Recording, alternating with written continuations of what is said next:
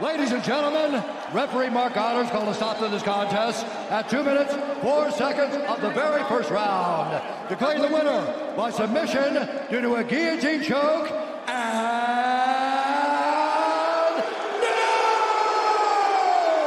UFC heavyweight undisputed champion of the world, Johnny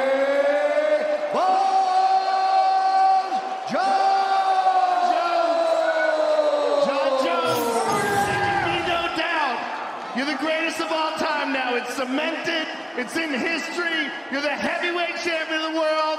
Welcome back. 3 certainties in life: death, taxes, and Jon Jones as a UFC champion.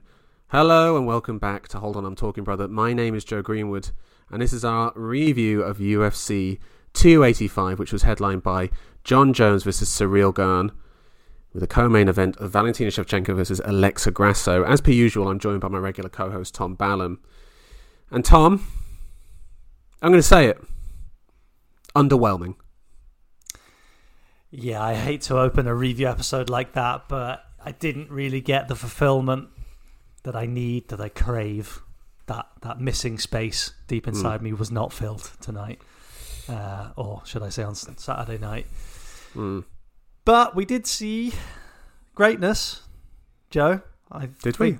I think it's from Alexa Grasso. Well, we'll get to that, but I think first we've got to talk about Jon Jones being crowned as the heavyweight champ, defeating Ciryl Gane in the first round. Yep. Underwhelming. Over before you knew it. I have to be honest, the fight had been spoiled for me. Yeah, I had seen a little image of Jones and I'd picked up on the word epic, and I was like, all right, here we go. I'm going to see some shit. I don't care that I know who won. Yeah. And not what I was expecting at all. Shocking, but he said he was going to make it look easy. He certainly did that. Yeah. Is that because of him or because Gane is so clearly flawed as a fighter? Like, we went into this preview thinking Gane must have done some work on his grappling and wrestling. He must have done something. No, he hasn't. There's a lot of questions about Ciryl Gane about this fight, and I have some questions about Jon Jones. His biggest test in this fight was the foot tape, which was a very weird incident, I must say. I gotta say it, man. I don't think we learned anything in this fight. I don't think we learned anything about Jon Jones. The only thing I really learned is that I actually think he looks quite slow, and I don't think this frame suits him. Interesting, Joe. I think you're going to be attracting some responses from the fan base out there. Listen, I'm sipping on that haterade, right? Okay, I'm hating on the man. I see it. I mean, I got to be honest, Joe. Now, I'm saying this quietly because there are those in my house who, if they heard this, they would think less of me. But I was kind of happy to see Jon win. Really? Yeah, because, like we said, the man took a big risk going up there, or it seemed that was the case. We have to be honest. We have to come clean and say we both picked Gane to win by decision. We walked that back between each other. We've been mugged off. Yeah, we mugged ourselves off. We've that tape is out there, and we got it spectacularly wrong. Yeah, but like the Tory party, our text messages can be leaked to the press to show our remorse for making that pick immediately. Yeah, but certainly, in remorse, we were thinking more, okay, the cardio of Gane over 5 rounds, probably not going to stand up with the wrestling pressure from Jones. Neither of us were picking a first round submission, Joe. It was pretty great. Was it? Yeah, I really think so. I think you've got to credit Jones. I mean, he said he was going to make it look easy. We doubted that, and that's what he did. Yeah, I mean, I kind of knew he won from the walkout. Like, when he was walking out, I'm like, oh, this guy's won the fight already. Like, this is over. There was just something about him when he was walking out where I'm like, oh yeah, he is great, isn't he? He is one of the greats. Like, there's a reason why him and GSP are the top two. Like, do you know what I mean? Like, there's no question why those two are the best. I mean, Joe, you got a double belt world champion, a man facing a guy that we expected him to lose to, and he won definitively in 2 minutes. I'll tell you what we do know after this fight is he has closed the book on Ciryl Gane.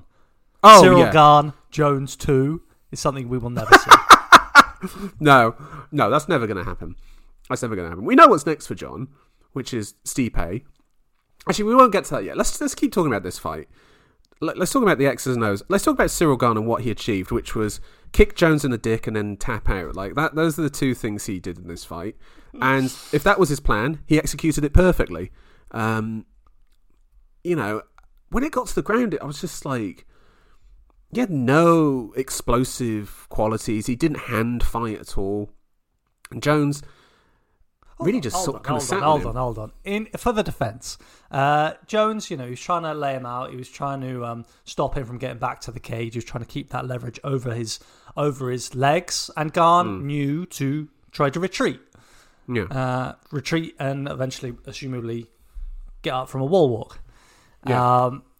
That position persisted. Jones kept that pressure on Gane's head with his neck cranked down, I'm sure that's very uncomfortable.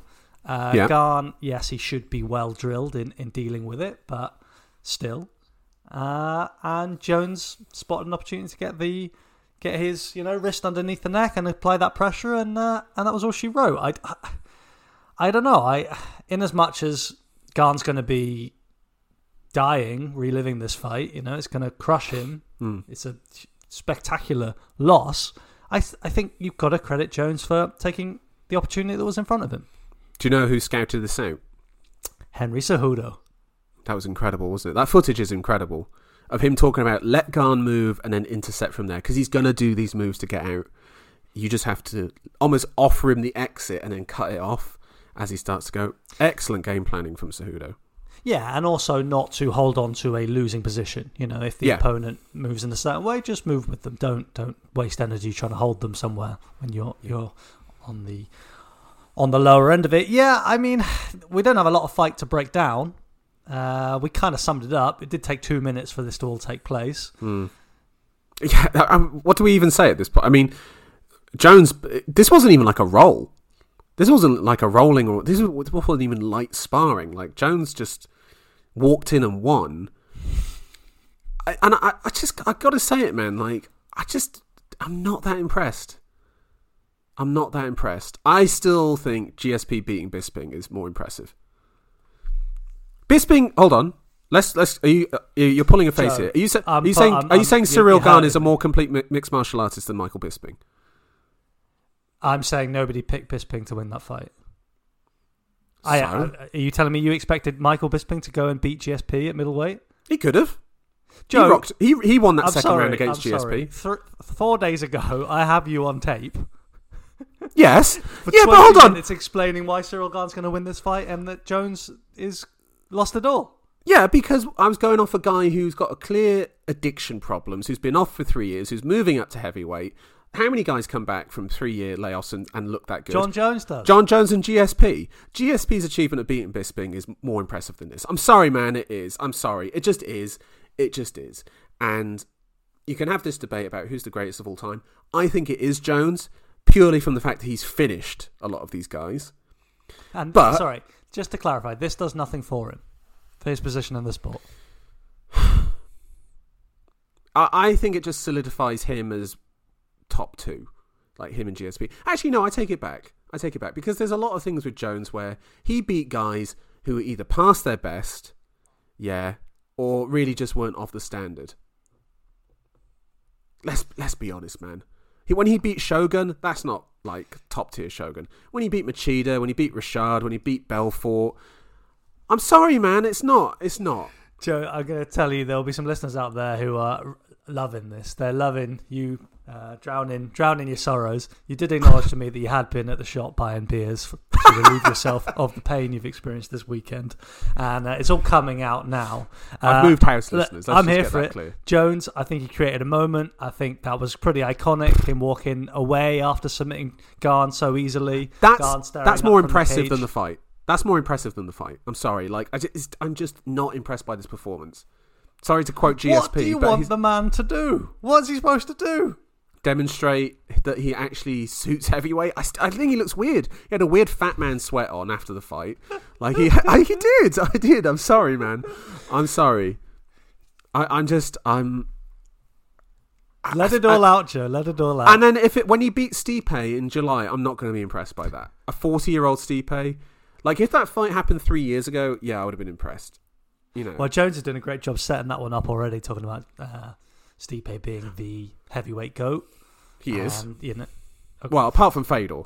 Fedor's the real heavyweight GOAT. Within UFC, Stipe is. I know you hate Stipe and you hate GSP. Like, get that out there. I know you do. Okay, the true GOAT in terms of heavyweight is Fedor. Always will be. Will never be surpassed. Jones is setting this fight up. He's calling Stipe the GOAT, and you're right, he's going to go and beat him, Joe. And you're going to have to suck them lemons. I just said he's going to win. All right, this is getting really narky. I'm not enjoying this. All right, let's get into this question here, though, Tom. First, actually, can we talk about the post-fight promo? I cringed at every single word Jones said. Like, it just came across so disingenuous. My fiance and my kids, you know, the woman I just beat up a couple months ago, you know, and my God, and aren't I great? Aren't I a nice guy? And it's just like, yeah, I know you're a horrendous human being, and like, I just can't. I'm sorry, man. Like if this was Jones 4 years ago, I'd be like, maybe I could buy it. You know, remember when he said, I respect DC as a competitor and as a human and as a father? I was just like, wow, maybe he has turned the corner. And then he's just like, no, he hasn't. No, he hasn't. He's never going to turn the corner. And because I know that, I can't buy anything he says. You could see the fear in Dana's eyes when he heard during the post-fight press conference that Jones was throwing an after party and there was a billboard up on the avenue, Las Vegas Avenue for it. But there has been no news that's come out about that. Yeah, he's waiting to fall from heaven again. But Joe, right now he's in heaven. All right, he's rehabilitated for the majority of fans out there. Anyway. Question. I'll set the line at 2.5. How many title defenses will John Jones do? Over or under 2.5? Under. So Stipe and out, or Stipe and one hand-picked fight. I don't. Blades? Nah. He ain't fighting Blades? Nah. He better fight Blades. Blades, Pavlovich, Aspinall. None of that. Derek Lewis. Off one more win. Hold on. Let me throw it out there. Jones DC 3. Boom. Boom. Oh Lord, that would be. Do you think DC weighs over 300 pounds right now? DC ain't making a heavyweight limit. They'd have to go to Rising. They'd have to go to Japan for that kind of freak show matchup. Yeah, I mean, what I want still, Joe, is I want John Jones versus Francis Ngannou. That's what I want. That's the only fight. It's the only fight. And then Dana's saying, "Oh, we'll never work with him again." Oh yeah, sure thing, mate. Sure thing. Whatever you say. If Jones says, I want Francis, he's getting Francis. It's weird. It's like we're just ignoring all of his past nonsense, and Dana is just so happy to put that belt on him because he knows that Jones actually sells pay-per-views, unlike most of this roster. Adesanya is the only guy who consistently sells pay-per-views, outside of, McGregor, etc., etc. But, what about that? Jones Adesanya at heavyweight? Are they going to do that? That's gone. No, that's gone. You can't lose to Jan Blachowicz and still talk about that. That fight's gone. Joe, let's move on. Co-main event. Alexa Grasso. Is this something that made you happy? I cried. I teared up. Because Shevchenko lost? I know you're a big fan. Bro, I don't know what it was, but I was watching this fight and I was just like, oh my God, Grasso's actually... Remember when we did the preview, what I said about Grasso? What I said about what she would have to do? And then she's landing on her, she's leading, and then ending the exchanges. I'm like, oh my God, Grasso is doing it.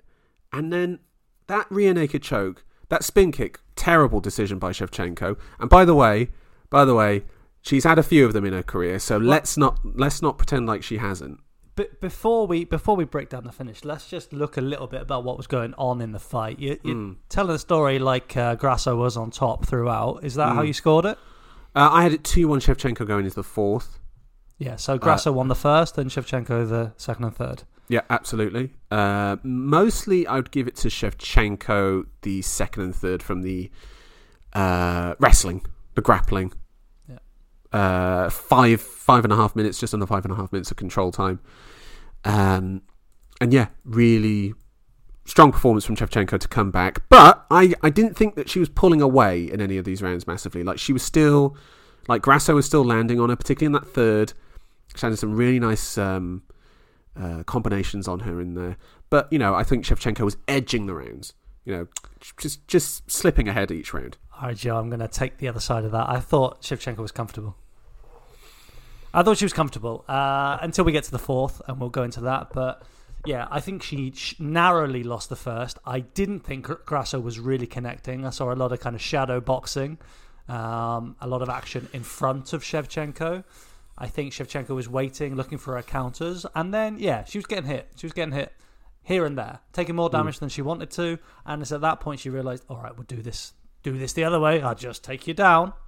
And she was able to do that at will in the second and third round. 4 of 4 takedowns. Pretty comfortable. She had her in a crucifix at one stage. And I thought they were very comfortable rounds. The thing is with that crucifix position, though, is that she didn't really get that much damage off from it. It was more the controlling position. Yeah. So, again, it was like, I just felt like Shevchenko wasn't really in the full flow. And even in like losing positions, I thought the Grasso was doing quite well.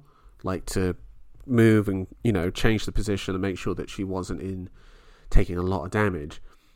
But let's talk about that finish in the fourth round. Shevchenko goes for a spin kick up against the fence, whiffs it massively. Yeah, well, one little note on the fourth round. You could see that Shevchenko, she was fading. Yes. She was fading. And I think there were a couple of key moments there. One was the failed takedown. Grasso actually shook her off. It was a desperate takedown, a tired, bare, naked shot. Didn't set it up at all. No. But very bad sign. Then there was the Superman punch. Yeah, that was dreadful. Was it? What was that all about? That was a pretty desperate woman. And then, we get to the big mistake which brought about her downfall. Do you think she was gassed? I think she was gassing big time, and I don't know. I think she might have lost a bit of respect for the sport because a spinning kick off the cage, when your back's to the cage. Yeah, and you're not even in line for it. It was a weird It was decision. Slow execution on it as well. No explosion to it. Yeah, and then Grasso immediately jumps into the back, gets the hooks in, and then attacks with a rear naked choke. And I've got to say, I wonder if Grasso worked on those back attacks after watching the Tyler Santos fight. Of just like, Santos couldn't get anything going in terms of getting a rear naked choke in. But Grasso gets the rear naked choke in, first off as a face crank, just over the face, and then just waited, put the pressure on so that Shevchenko really didn't have anywhere to go to let it slip in, and then hid the hand behind the head, the sort of bladed way, again, to quote that fight, the way that GSP did Bisping, of like when he put the rear naked choke in, slip the hand behind, instead of putting the palm on the back of the head, put the sort of like knuckles behind the back of the head. It's a tighter grip that way. That's how Grasso slipped it in. Shevchenko taps. New flyweight champion, and my main takeaway is Erin Blanchfield will beat both of these two. On that front, you'll get no pushback. If there is a rematch, I think Shevchenko will win that as well. I know you're going to come back to me on that one. Just a little question about the finish. Did she actually get it under the neck? I didn't, under the chin. I didn't see that. I saw it, as a neck crank. A lot of pressure applied to the chin. We saw the discoloration in Shevchenko's face after tapping, but I was kind of surprised to see a tap there. I thought she slipped it under. That's not what I saw, Joe. Oh, fair enough. All right, I'm happy to be stand corrected on that. Anyway, Alexa Grasso, new flyweight champion. I guess the only fight is a rematch, really. I've just had the great pleasure of watching it again. R.I.P. Shevchenko. It doesn't go under the chin. It was just that pressure on the neck, on the chin, and rather than actually being choked out. So I don't know. Bit strange. Khabib on McGregor. Yeah, that was a neck crank, wasn't it? Yeah, that's some nasty stuff. But yeah, the rematch is the only fight to make, isn't it? Like, Shevchenko's earned that 7 title defenses, and yeah, I think that's probably the only thing to do it in like 4 or 5 months. I mean, and who are you making the favourite going into the rematch? I'll go Grasso. Like, who am I going to pick? You mentalist. I'll go Grasso. I think Shevchenko looked diminished. I agree with that, but I'm saying that it was there for her. I think she just goes out with a wrestling heavy approach, and I don't think she can do it. I don't think she can do 5 rounds of wrestling heavy approach. She can do 3 rounds of it and dance around the cage. I think if Grasso commits a bit more, I think she can beat her on the feet as well. I don't know, man. Like 35 years old, and Grasso. Some fighters, they do drop off a cliff. I don't know if that's going to happen to Shevchenko, but we will be talking about a man who has fallen off a cliff when we get to the prelims. Oh, yes. Let's talk about this stonking fight. Jeff Neal versus Shavkat Rakhmonov. Rakhmonov, completely 100% finish rate. Can't deny the man. He was just like, I love that he just went for the finish, even at the end there, in a fight that he was winning. Rakhmonov wins by submission. Bulldog choke, standing bulldog choke against the cage. Tremendous finish from Rakhmonov. What a fight. I think we can agree. And also, Jeff Neal did highlight some of the flaws of Rakhmonov. Of his upright stance, head not moving, getting clipped. Things we talked about before the pod. And then also, I think you saw it a couple times in this fight. Kind of like just waiting up against the cage. Not really doing anything. And then when you got a guy like Jeff Neal there who can then control when he disengages what he's going to throw afterwards. Some flaws there for people to tap into, but the thing that got me was Rakhmonov, man, that chin. Yeah. And that heart. My God. Yeah, he certainly proved he's got a chin, and he wasn't really he didn't change his approach even after getting clipped, and boy did he get clipped. Yeah. Was a moment Neal couldn't follow up on it though, could he? No, he couldn't, because Rakhmonov just kind of stayed in the fire with him. I did feel like in the third round, Rakhmonov took a slightly more sensible approach, bit more control time, bit less standing in the pocket and trading with Jeff Neal. Yeah.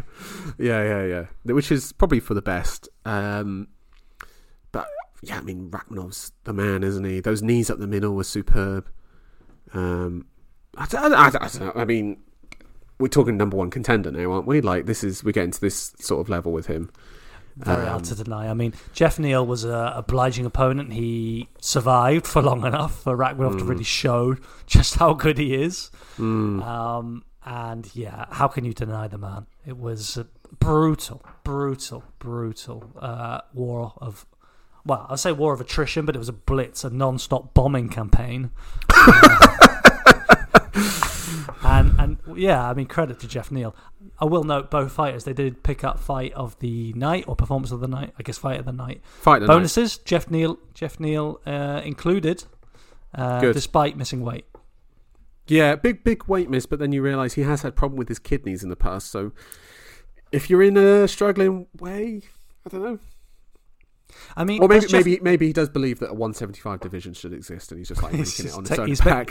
He's taking a stand. Yeah. Does Jeff Neal come out of this with his kind of profile raised a bit? Yes, of course.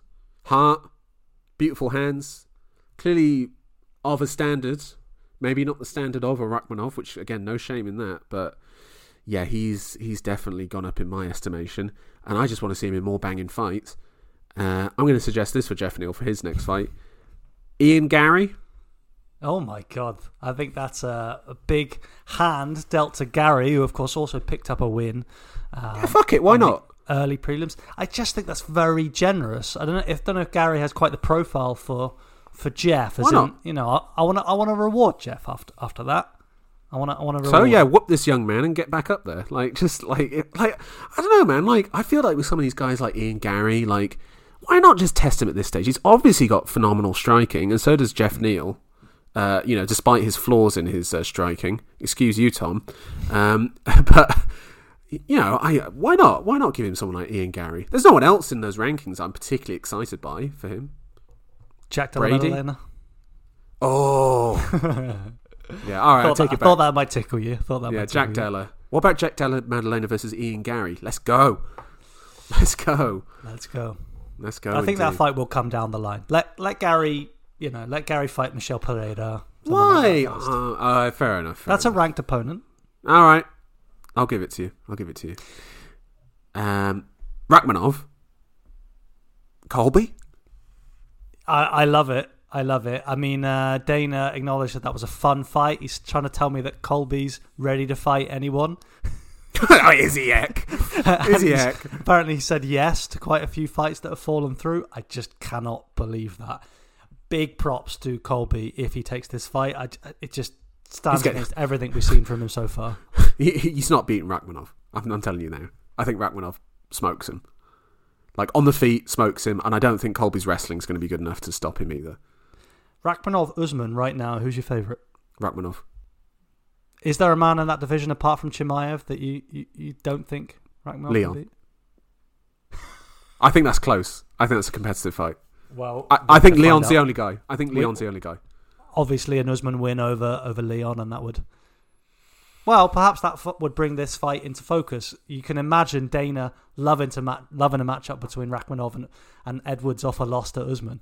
I can see that. I can see that. You know how Dana feels about Leon Edwards. So that's weird, though. Why does he feel like this? The UK fans love him. Do you see, by the way, Leon calling out Rishi Sunak? I have not seen that. Let me just help the kids. MMA champion's message for Sunak on youth spending. Basically wants more facilities to help kids get off the street and start looking after themselves. And basically bigs up martial arts as a thing to help kids who have problem with aggression, help you learn to control yourself and learn discipline. This is the sort of thing that they should be bigging up. Yeah, you know. Credit to him. Leon, obviously a testament to that story. So, yeah. Anyway, let's get Sunak in there with Edwards. Anyway, let's move on to Mateusz Gamrot versus Jalen Turner. Gamrot wins by split decision. Tell me, Tom, who picked it, Joe? You picked Gamrot by decision. Who made a fool of himself, Joe? Well, to be honest, the judges made a fool of themselves. Jalen Turner won this fight. I'm sorry, mate. I have Jalen Turner winning this. My hand has... How did you score this fight? Gone to my face in a palming fashion. Joe, please explain it to me. 2-1 Turner, rounds 1 and 2.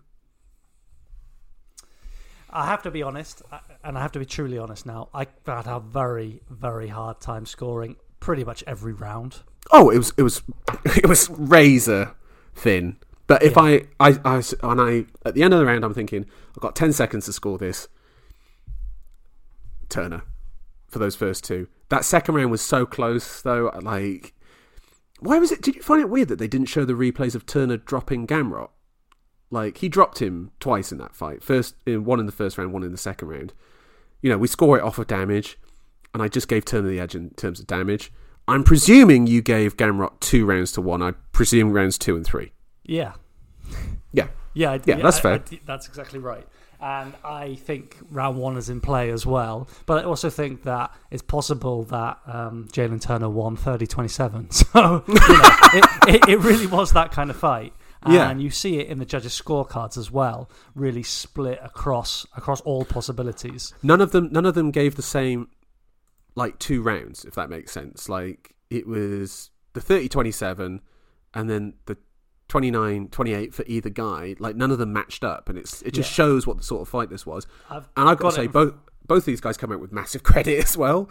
Gamrot for taking the fight on short notice, and Turner for taking that fight on short notice as well. Like, tremendous. Yeah, I was just going to follow up on what you were saying about the judging. Derek Cleary and David Leatherby.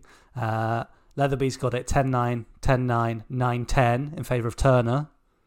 And Derek Cleary 10-9, 10-9, 9-10 in favour of Gamrot. So really split across the board. I don't know if I agree, actually, that they both come up well here. I think we saw the limits of Gamrot's game.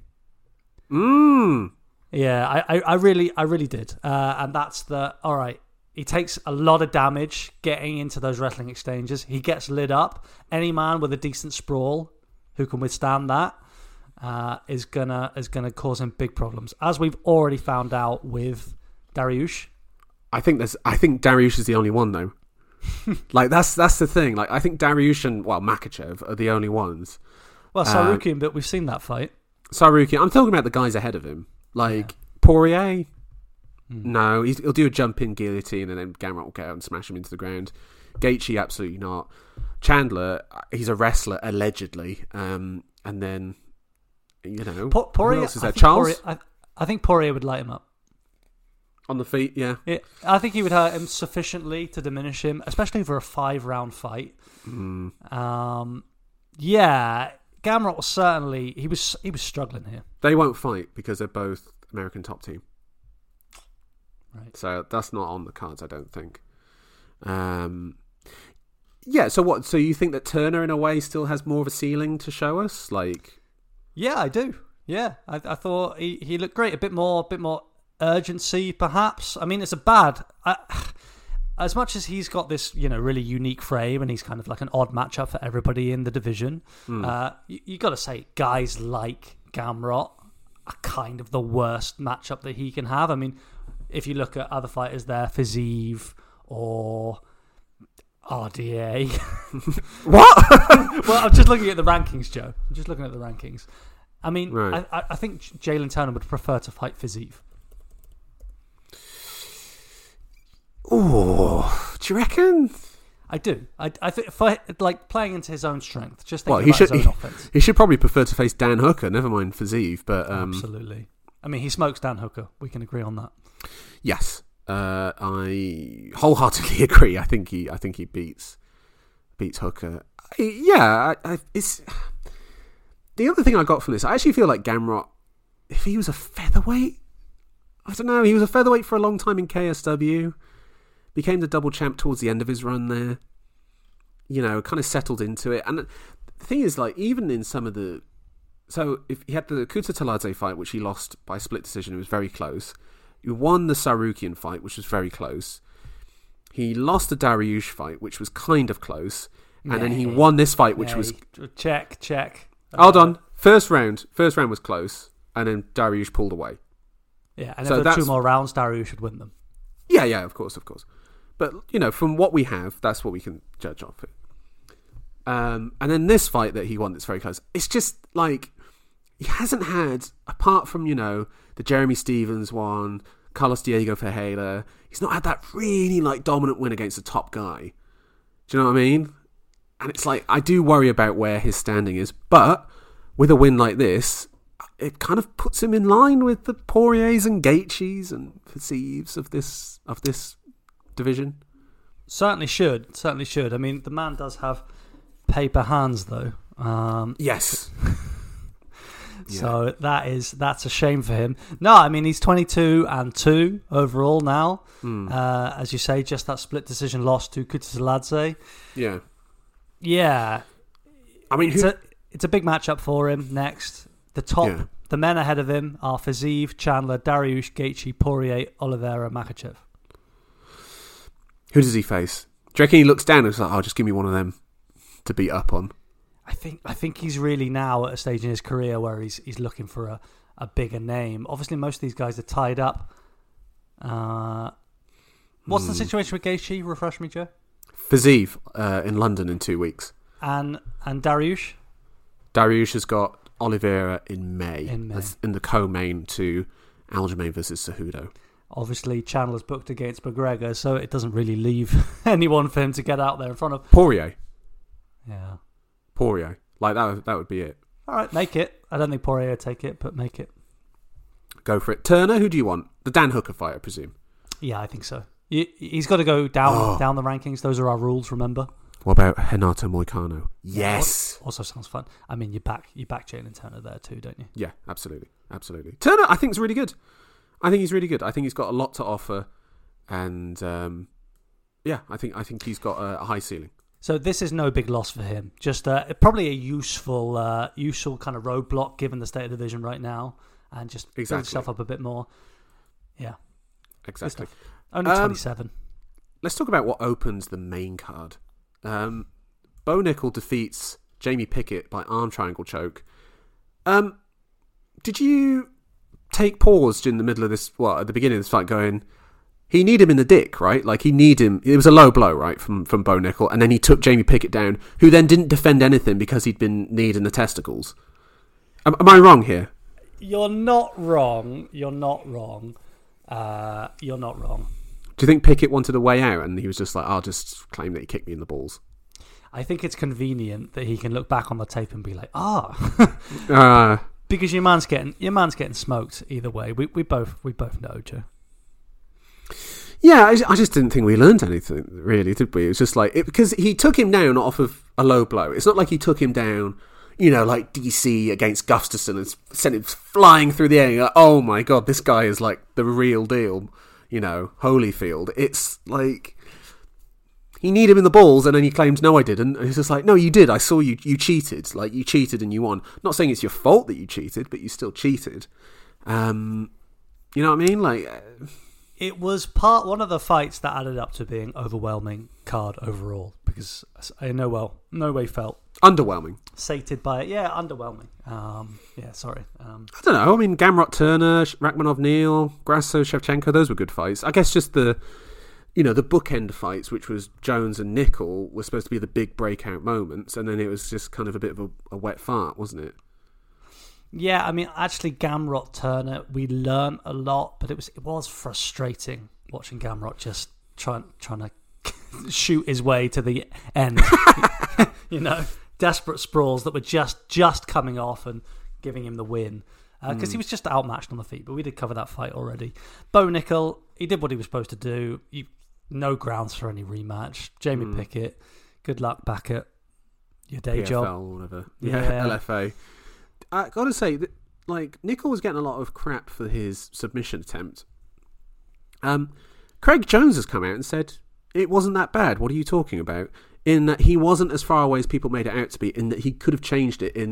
He didn't have to slide his leg out necessarily. What he could have done is actually pressed his foot down and then had more downward pressure from that shoulder from there, and had like a double sort of choke from like both angles.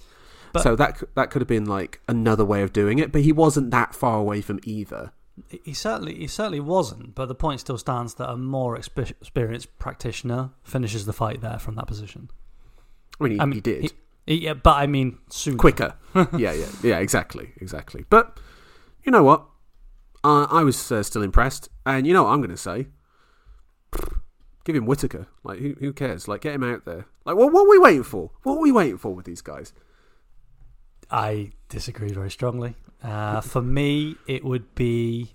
I'm not even hesitating about the rankings, Joe. I'll tell you what. It's his third fight in the UFC. Third fight. Let's just stop for a second. We'll finish talking about this card, and then we will book the middleweight division. Okay, how about that? We'll do a bit of booking. Okay. Now let's get to the prelims. Cody Garbrandt defeats Trevin Jones by unanimous decision. Would you say the word unanimous about that victory? I mean, he won the fight, but we were talking about it before we came on air, because it was a pretty desperate performance in the end from Cody. Ended up shipping the third round. He was on his bike, shall we say, and still nearly lost. If it wasn't for the decision of Trevin Jones having hurt Cody to take him down with a minute left in a fight that everyone knew he was losing. Cue cries of anguish from his coaches and corner. No. Yeah. It was truly a bizarre performance from top to bottom from Jones, who offered no offense. He was waiting for a big left hook that was never there. And just followed Cody round. Followed him round. I mean, they did make the point to him. You got to kind of predict where he's going, not just go where he was. When you got to tell your fighter that mid-fight, it's always a bad sign. Yeah, he's not of the level of UFC bantamweight, which is is an honor, a true honorary title. You know, that's it's like saying you're part of, I don't know, MI6 or some cutting edge organization if you're a UFC bantamweight. Garbrandt, he won, but you know the stats tell a lot. It was, despite how poor Trevin Jones was, because of that third round from Cody, 33 total strikes to 30, 26 significant strikes to 20. Yeah. Now that was because Cody just wasn't throwing. That's because he just, he was much faster, much better than Trevin Jones in the first two rounds, and the accuracy is where they differentiated from one another. 83% of Cody's strikes landed. 83, Joe, versus just 38 from Trevin Jones. I was happy to see Cody get the win, but it was desperately disappointing third round. Dricus Duplessis, I should say, retires Derek Brunson, I hope. That was, I mean, hilarious and sad in equal measure, that fight. It was all over the place. Brunson did all right in the first round, grappling Duplessis, who survived for the most part, and then in the second round, Brunson looked exhausted, just had nothing left in the tank, and as we said in our preview, looked old. I looked like an old fighter who should not have been in there. Yeah, this was the man I was referencing when I was talking about the cliff and just how steep it can be. From just before the Cannonier fight, one fight away from the title, people legitimately saying, well, maybe he does deserve another go at Adesanya. Had been on a big run to get there. We both picked him to beat Jared Cannonier. Yeah. And again, won the first round there before losing in the second in similar fashion. Lost by being absolutely washed. Yeah. Both gassed and concussed. We didn't really learn anything about Duplessis, did we? In this fight, like we know he's got heart. We know he's tough and can ride it out, but I thought he was pretty poor, actually. I thought it was one of the worst showings I've seen from Duplessis. Yeah, it was really laboured striking. It wasn't his normal explosive long combos. Yeah. Charging forwards. There was not so much of that. He was just kind of. I thought he was a heavyweight the way he was fighting Joe. There was some slop in there. He wants to go away, get his nose fixed. Apparently, that's part of his breathing issues. Soldic broke it in their rematch, and he's not got it fixed since. I think he broke it in 3 places. Yeah, that was in KSW. He broke it in 3 places. Yeah. Well, he should go get that fixed because he's going to the top right now. Somehow he's memed his way into the biggest of fights. You beat Derek Brunson with his standing in the rankings, currently sitting at 5 Brunson before this fight. The gate has opened and Duplessis is in the yard, Joe. He's running amok. Yep. We'll break that down afterwards once we finish these prelims. Let's talk about Marc-Andre Barrio versus Julian Marquez. Go on. One more note to Brunson, because it could be the last we see of him. As I say, quoting the man on Twitter, "Thanks for all who watched my career. Crazy fight tonight. My corner decided to stop it in the after the second rounds." Yeah. All right. Yeah. All right. Let's not judge him for that. I'm not gonna judge him. Congrats to my opponent. Yeah. Corner did the right thing. Corner did the right thing. Oh, by the way, Herb Dean absolutely bottled that. He bottled that big time. Yeah. Terrible refereeing yet again. And Brunson took 2 shots there at the end that he shouldn't have. I think there was an element of, we almost made it to the bell. Of course, it shouldn't be ref like that, but I think there was a bit of that from Herb Dean that you'd already given the countdown. Doesn't matter. Yeah. Good for his corner. There was no need for Brunson to go out and get hurt anymore. He's had a great career, Brunson. Absolutely. And blonde Brunson, mythical fighter. Yes. If only we saw him earlier. Anyway, Marc-Andre Barrio defeats Julian Marquez. Standing TKO. My God, Marquez took a barrage of punches at the end. I was impressed by Marquez in that first round. It's like, oh my God, this is a new Julian Marquez. And then second round, he's just like, no, I'm not. And went out there and got mushed by Barrio. Listen to these stats. Marquez, first round, 48 significant strikes. Marc-Andre Barrio, 32. Second round, Julian Marquez, 34 significant strikes. Marc-Andre Barrio in the second round, 77 significant strikes. Most of them elbows. Got to say, some of those shots, though, seem to be just hitting his hand, which was not that impressive. But, a couple more precise shots. Probably could have got Marquez out there earlier. Marquez just he looked relieved once the ref stepped in because he looked exhausted. Yeah, I mean, I have to say, watching the first round, the commentators were really praising Marquez, saying he made a lot of adjustments, saying Barrio hadn't really got started yet. Honestly, Joe, I think that was just the game plan from Barrio. Oh, yeah. Just let the man spunk himself out, let him shoot his wodge, and then I'll mop up afterwards. You can contact us at holdonbrother69@gmail.com, by the way. Exactly. Sorry, go on, Tom. Well, yeah, it was just very, very comfortable for Barrio, who clearly had a lot in the tank. And Marquez, he's a bit of a meme fighter himself, Joe. Very limited. Very limited. Can I just say, terrible nickname, the Cuban Missile Crisis. That's just not good. And I love Barrio's one of Power Bar, which he does live up to. He certainly did with those stats in the second round. Wiped the board with him.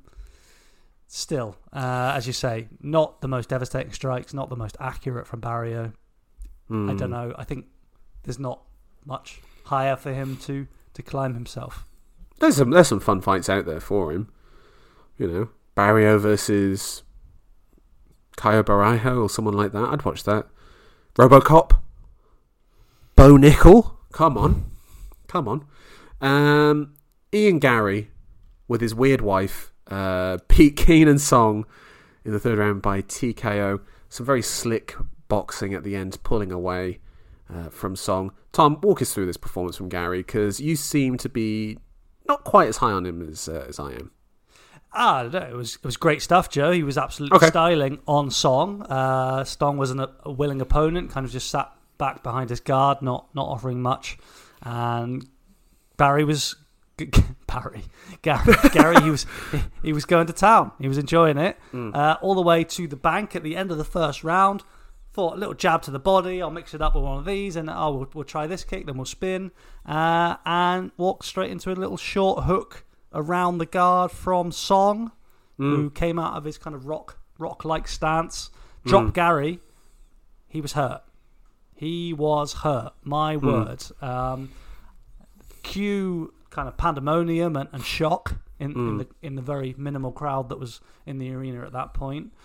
Gary, he was never out, but definitely I think if you put him in that position again and you had a different fighter, the fight would have been over.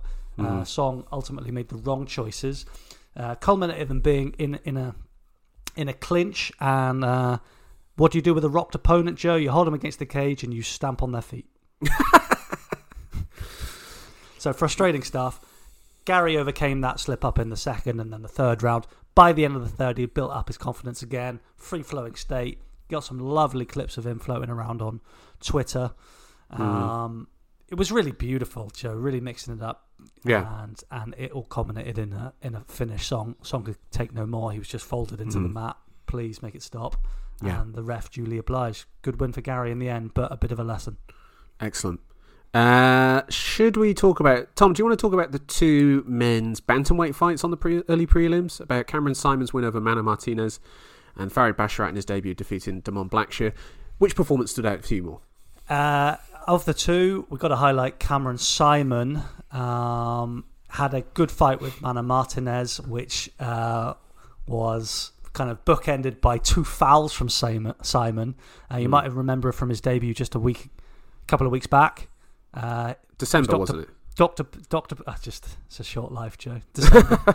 he was docked points for cheating in that fight, and he was docked points in this fight for it was kicks to the groin, multiple kicks to the groin, and the referee docked him a point.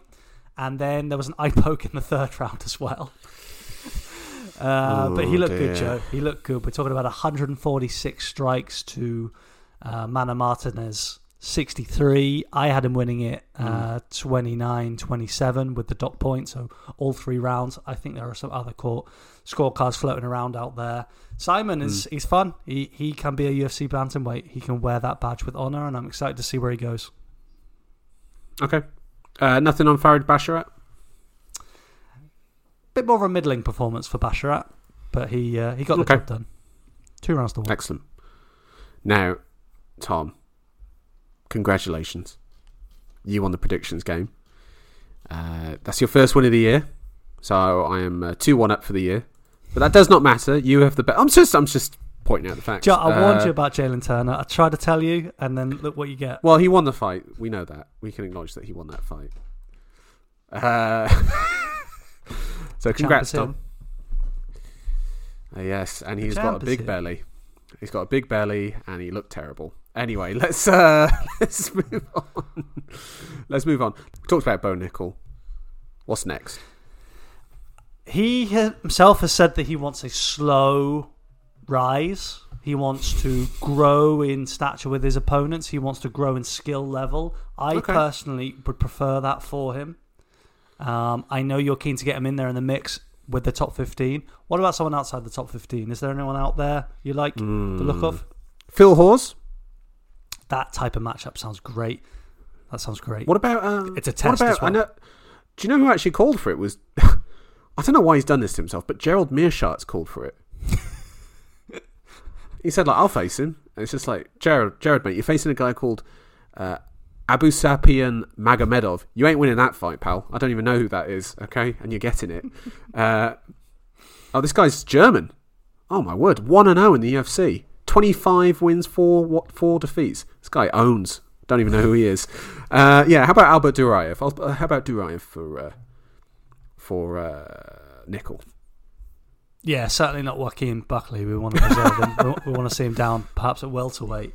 He is going down to welterweight. It's someone in that picture outside the top 50.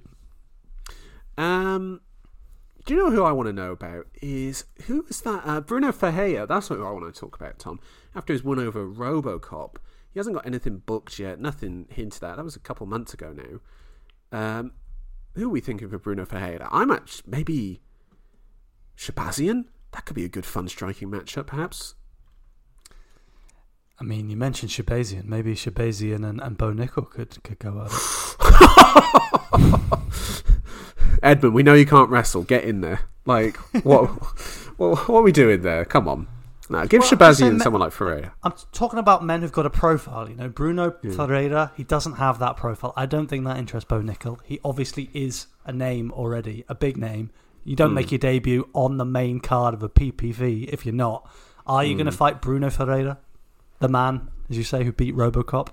No, I'm saying Ferreira versus Shabazian, perhaps. That's the one I'm sort of booking for.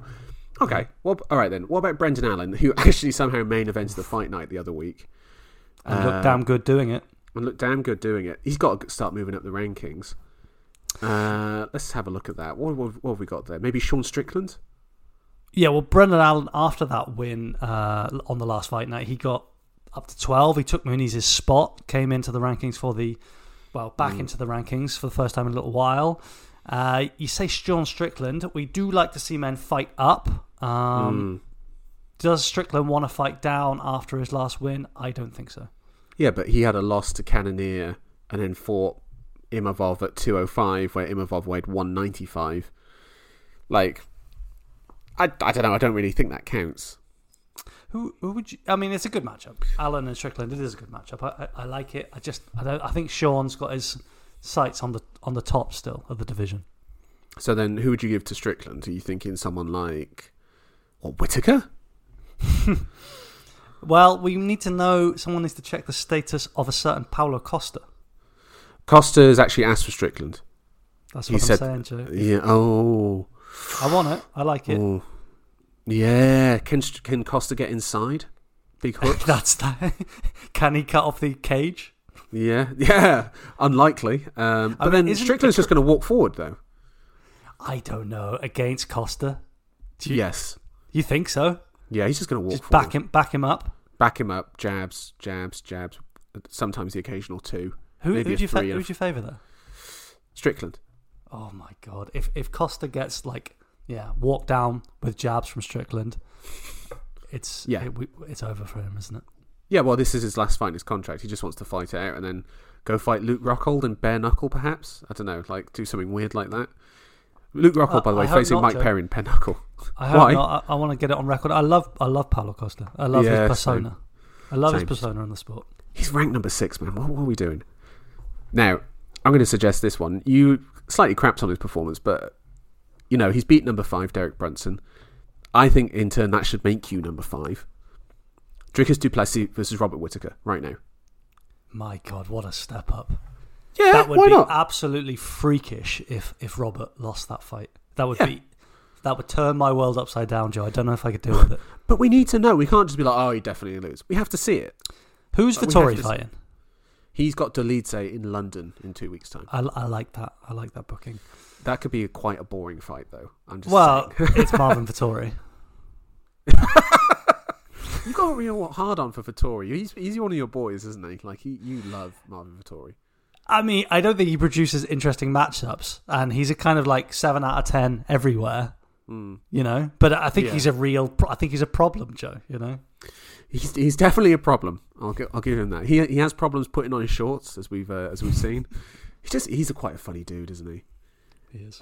Right, listeners, we're going to wrap it up here. UFC 285 in the pocket, out of sight, never to be spoken of again. John Jones is the heavyweight champion Valentina Shevchenko, washed, along with Derek Brunson. And Tom is the champion again. So congrats, Tom. Listeners, you can contact us at holdonbrother69@gmail.com. Like, subscribe, spread the words, and have a merry old time. Listeners, we'll be back on Thursday to preview Petr Yan versus Merab Dvalishvili, which is going to be fought in front of a crowd in Vegas. Oh my word. Because, by the way, they changed the venue of it because the pay-per-view finale of Power Slap is happening the same night, which you can watch on something called Rumble on YouTube, which is they're going to do a pay-per-view on a YouTube channel called Rumble. That's one of those that's one of those channels that tells the truth, Tom. Do you know what I mean? You know, it tells you the truth about the COVID and all these police killings. It's not the police's fault. No, it's never the police's fault. Let's wrap it up. Is it the people who've just been slapped in the head who want to watch that? Well, you deserve to be slapped in the head if you pay money for that. Jesus Christ. If you pay 80 quid, by the way, for a UFC pay-per-view, you deserve to be put on Power Slap and mushed. Right. Listeners, we'll see you on Thursday. Have a good one. Good night. It's an exciting one, guys, as Joe says. Petr Yan, Dvalishvili, and so much more. So look forward to seeing you then. Good night. Good night.